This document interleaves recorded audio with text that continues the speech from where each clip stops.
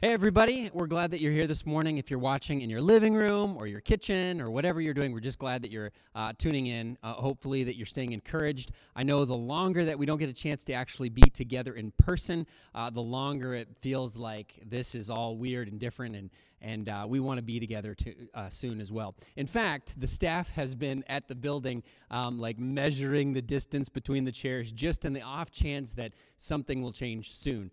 So we want to be ready. We want to be prepared.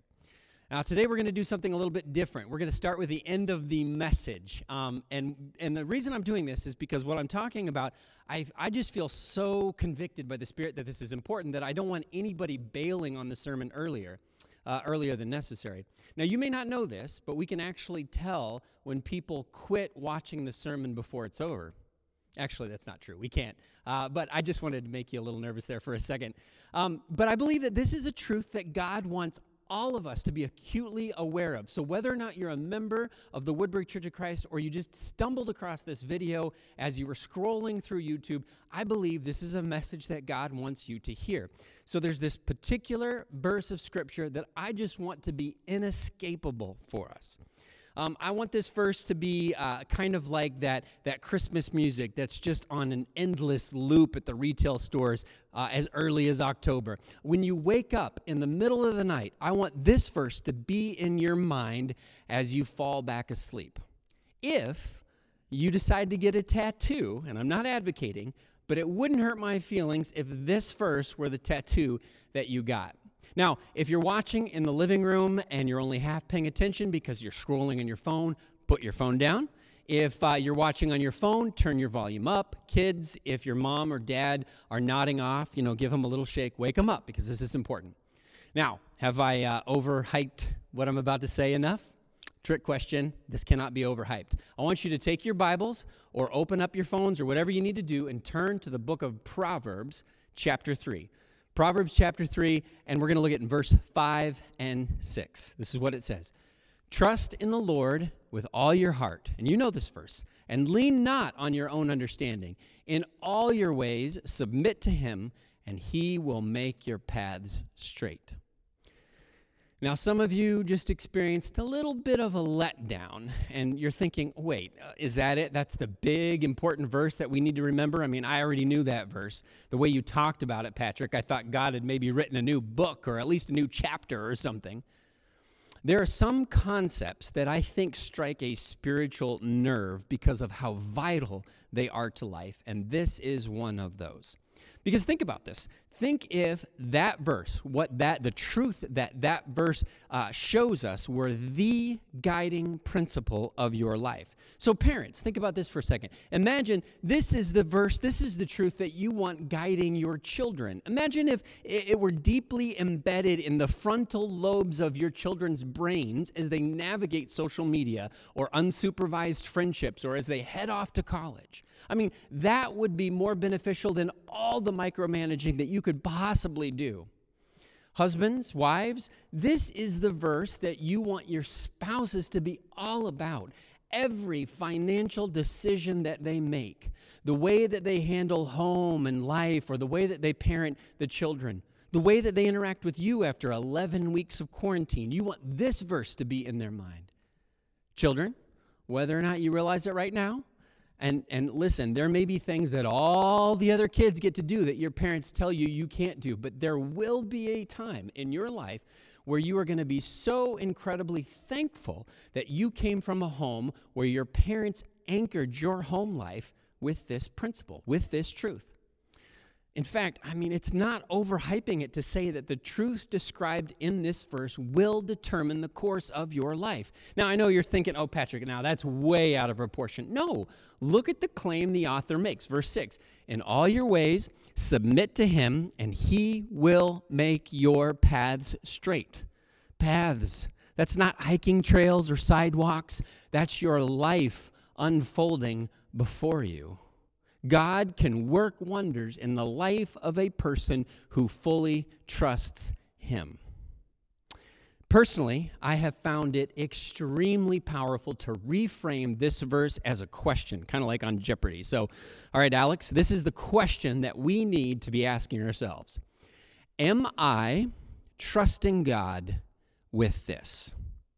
Am I trusting God with this? Now, this is beyond, even bigger than the specificity of that question, because this is a good question to ask because it really gets into the granular detail of our lives. But here's why this question is so valuable to ask ourselves, because it's kind of like a cheat code or a superpower. I mean, it can take a confusing situation and just immediately clear it up.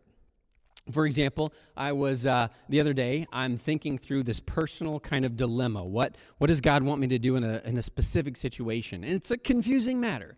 This one was one of those that required a walk out in the woods, just to contemplate what God's will might be. Should I? Pros, cons, what's the right thing to do? Two paths diverge in a wood, all of that. And out of the blue, I get that sense of God saying, hey, Patrick, this is not hard. Which choice requires trust in me? And which choice is the easy way out? And just like magic, my dilemma is instantly gone. What I discovered is that I was just avoiding doing the hard thing and getting all confused and wondering what was going on. I mean, we do this with different dilemmas like, do I be generous or do I make sure that I have myself all set up and taken care of and comfortable? Do I forgive and allow someone to risk hurting me again, or do I hold a grudge? Do I spend time serving or spend time on myself? Now, of course, when I ask it like that, it seems very clear. But in the moment, when you're navigating that confusion, it can feel like you're not sure what to do. It can feel uncertain. But when you frame those matters in terms of trust, all of a sudden, not so confusing. Because this is true. Most moral dilemmas are actually trust dilemmas. There are very few situations that you'll find in life where asking this question of, am I trusting God with this, won't bring clarity. Now, we may not like the answer. It may be the hard thing to do, but it will be clear what is right. But additionally, another reason why this is an important question to ask ourselves is because moments of growth are usually moments of trust.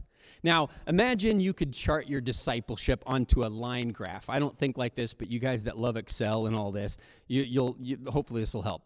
Now, imagine this is your spiritual life. Every up and down would inevitably correspond to a time where we either leaned away or into trust in God. So you could look at this graph and you could see, oh, this downturn, that's when I did my own thing and things went south. Or this upturn, that's where I decided to trust God and obey.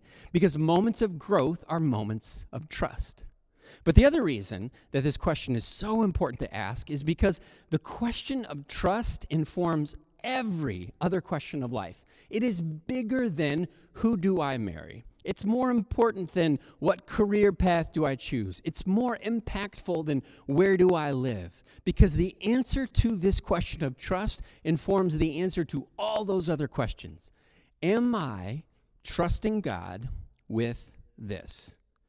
I mean, if we could just memorize this verse, it would be so good. Trust in the Lord with all your heart and lean not on your own understanding. In all your ways, submit to him, and he will make your paths straight. Now, you should be wondering, that all sounds nice. It sounds good. Maybe we'll post that on Instagram. But, I mean, why pick some verse in the 3rd chapter of Proverbs? I mean, there are thousands of verses in the Bible. I mean, why not a New Testament one? Why not pick something Jesus said to be this, like, central, important truth or question in life? Well, Proverbs, it's an awesome book, first of all, but it's been my experience that these little proverbial statements in the book are deceptively complex. Like, they look simple on the surface, but the more you let them kind of like work their way into your life, the more you realize how impactful and how sophisticated they are.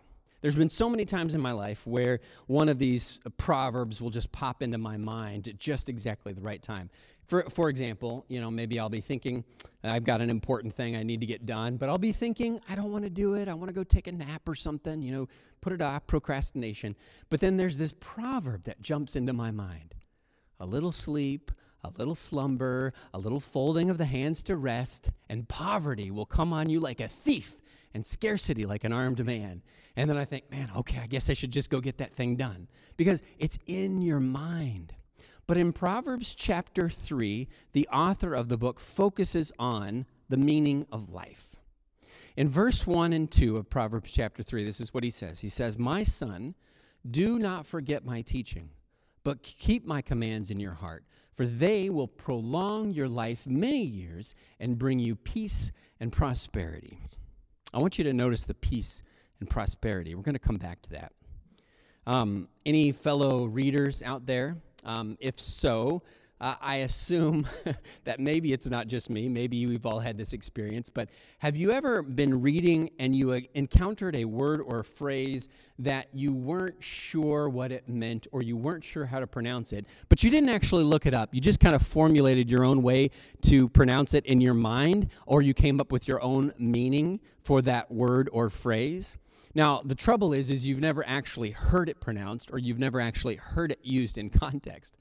Well, there was one fellow reader. I heard this story, and I thought it was too good not to share, and I'm going to protect their name and identity. But they read the phrase, "good riddance," in a book. Now, for whatever reason, the contextual clues that you would normally use did not give them the meaning of the phrase, so they interpreted it to mean something like farewell, like maybe a fancy, formal way of saying goodbye. I mean, it's got good right in the phrase, like how the British might say goodbye or something like that. Now, these misunderstandings, when they're kind of kept in the world of books and it's all in your head, that's totally fine. However, this person happened to work as a receptionist at an office, and so she decided that she was going to try to make a good impression on guests leaving the office by using the fancy version of goodbye. So as guests would leave the room, she would smile and wave really big, and she would cheerily say, "Good riddance." Well, one of her coworkers came up to her and said, "What are you doing? I do not think that means what you think it means." I want you to notice peace and prosperity in verse 2 of Proverbs 3. Now, that peace and prosperity is actually just one word in Hebrew, and translators really have no clear idea what to do with it. So they're kind of all over the place. Sometimes this word is translated safety and peace or security or wholeness or well-being, but it's a word you actually may know. It's one of a handful of Hebrew words that we may be familiar with. The word is shalom. Now, you may have heard this word before, and most often in the Bible it's translated peace. And that's part of it, our understanding of peace, but that's not the fullness of it. To say that this word just means peace is like saying Beethoven's Fifth Symphony is just some notes on a page, or that Shakespeare's plays are just words, or those of you that are missing sports, it's like saying basketball is just some tall people bouncing a rubber ball, throwing it through a hoop. Now, that's technically right. But these things are so much more. They're more than the sum of their parts. So shalom is this deep, vibrant, multi-layered word, and it is all over Hebrew scripture. It's all over. So don't tune out, but I'm going to talk about words and meanings just for a second. Now, ancient Hebrew only had about 8,000 words, and a big number of those were actually just names. So each word in Hebrew has to do a wide variety of things. It has a lot of heavy lifting. So often, words in Hebrew had both concrete and abstract meanings. So, for example, shalom could practically mean something that was finished. Like I told you that I'm doing some remodeling stuff around the house. Now, once I get the last nail driven in, or the last stroke of paint, or the last pile of dirt moved, I could stand back and I could say the job was shalom. It was finished. It is complete. Maybe more relatably, if you're putting a puzzle together because you're bored at home, and you put that final piece right in place, like it's complete. Nothing is missing. It is shalom. And you know that feeling if you can't find that last piece, how aggravating that is? That is not shalom. That is the absence of shalom. It's also the word used in the Bible if someone had been sick, but they fully recovered. Now, abstractly, shalom means a life that is complete and finished where nothing is missing. Maybe you've had moments like this, and you can think in your own life where you felt that like life was complete and full. Maybe it was everybody around the family dinner table. People are laughing, they're talking. Nobody's distracted by work. Nobody's distracted by their phone. You maybe just sat back and you took it all in. You wanted to bottle up that moment and make that moment last forever because that moment was complete. It was full. That is shalom. I just officiated a wedding yesterday, and so this is on my mind. But maybe it's when you share like the perfect sunset with someone you love, or maybe it's for the bride or the groom, just that moment where they just want to capture that moment and make it last forever because it's so perfect. It is complete. That is shalom. Now, commentators try to figure out, like, what do we do to describe this idea? So they use words like tranquility or serenity, but those words sound too much like turning on Enya and practicing mindfulness or breathing or something like that. But you can see what they're getting at. Shalom is when you feel like life is the way that it was meant to be and nothing is missing. I mean, it sounds wonderful, doesn't it?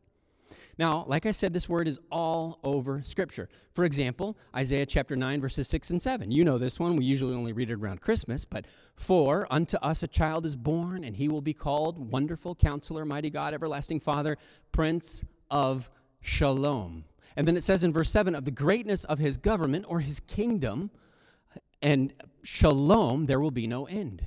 Jesus used the Greek version of the word shalom in John 14:27. He says, "My peace, my shalom I give to you. Don't let your hearts be troubled." And I think it's a common experience. I think we can all relate to this, to feel like there is often something missing in life. And this is true no matter who you are, whether or not you're a believer or whether or not you're a non-believer.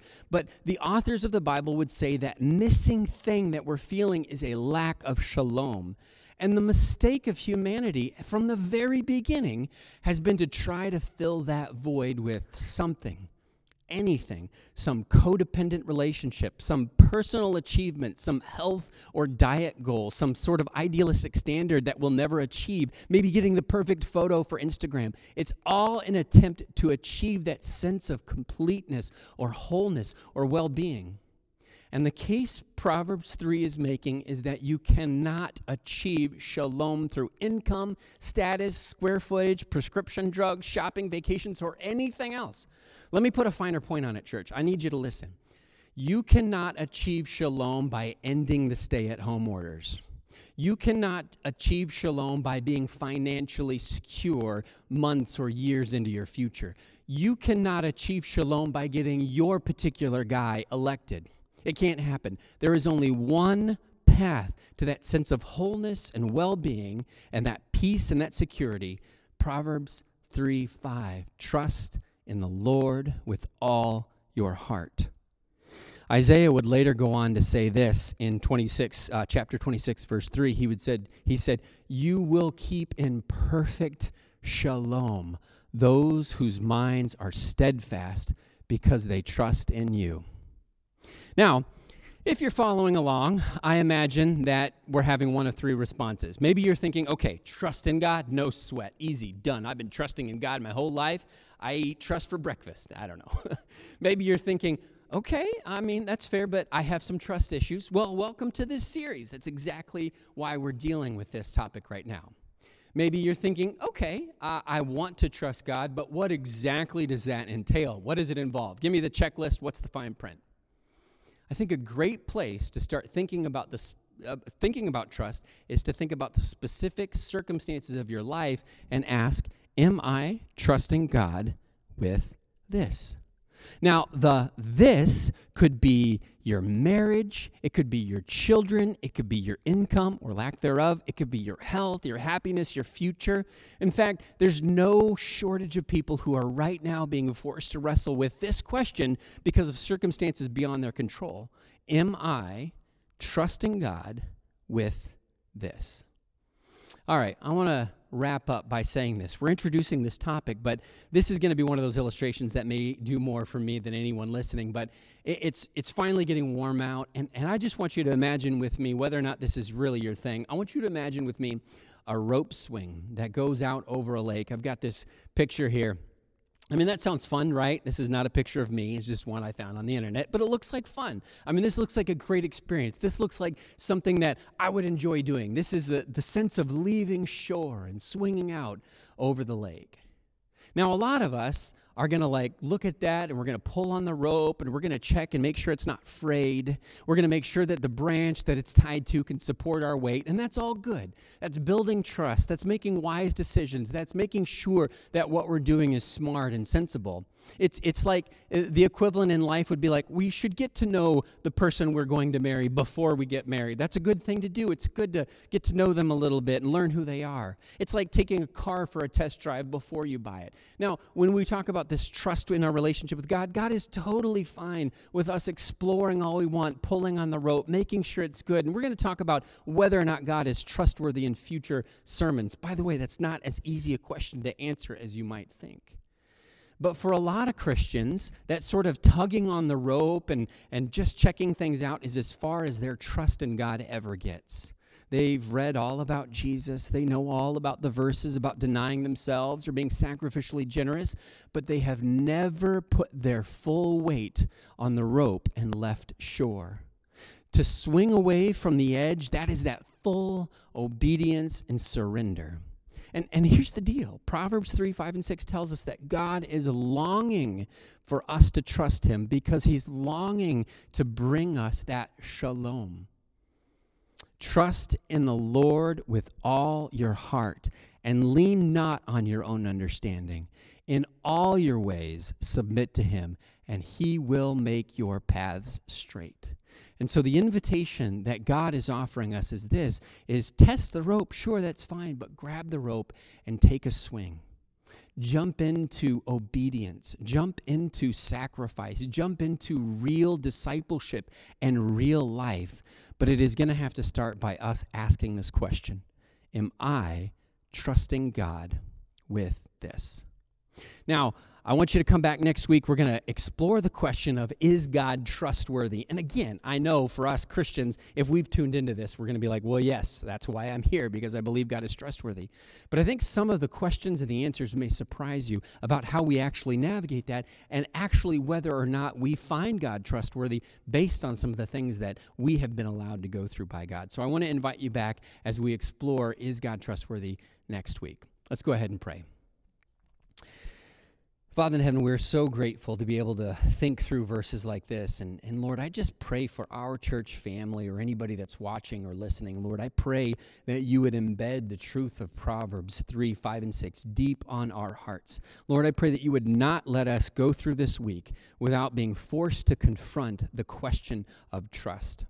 Lord, make us face up to whether or not we're truly trusting you or whether or not we're just learning more about you. Help us be obedient and faithful. Lord, help us take risks in your name because you have proven yourself true. We thank you for this opportunity to express trust in you, and we pray that we will do so right now. It's in Jesus' name we pray. Amen. Have a great week. We'll talk to you next time.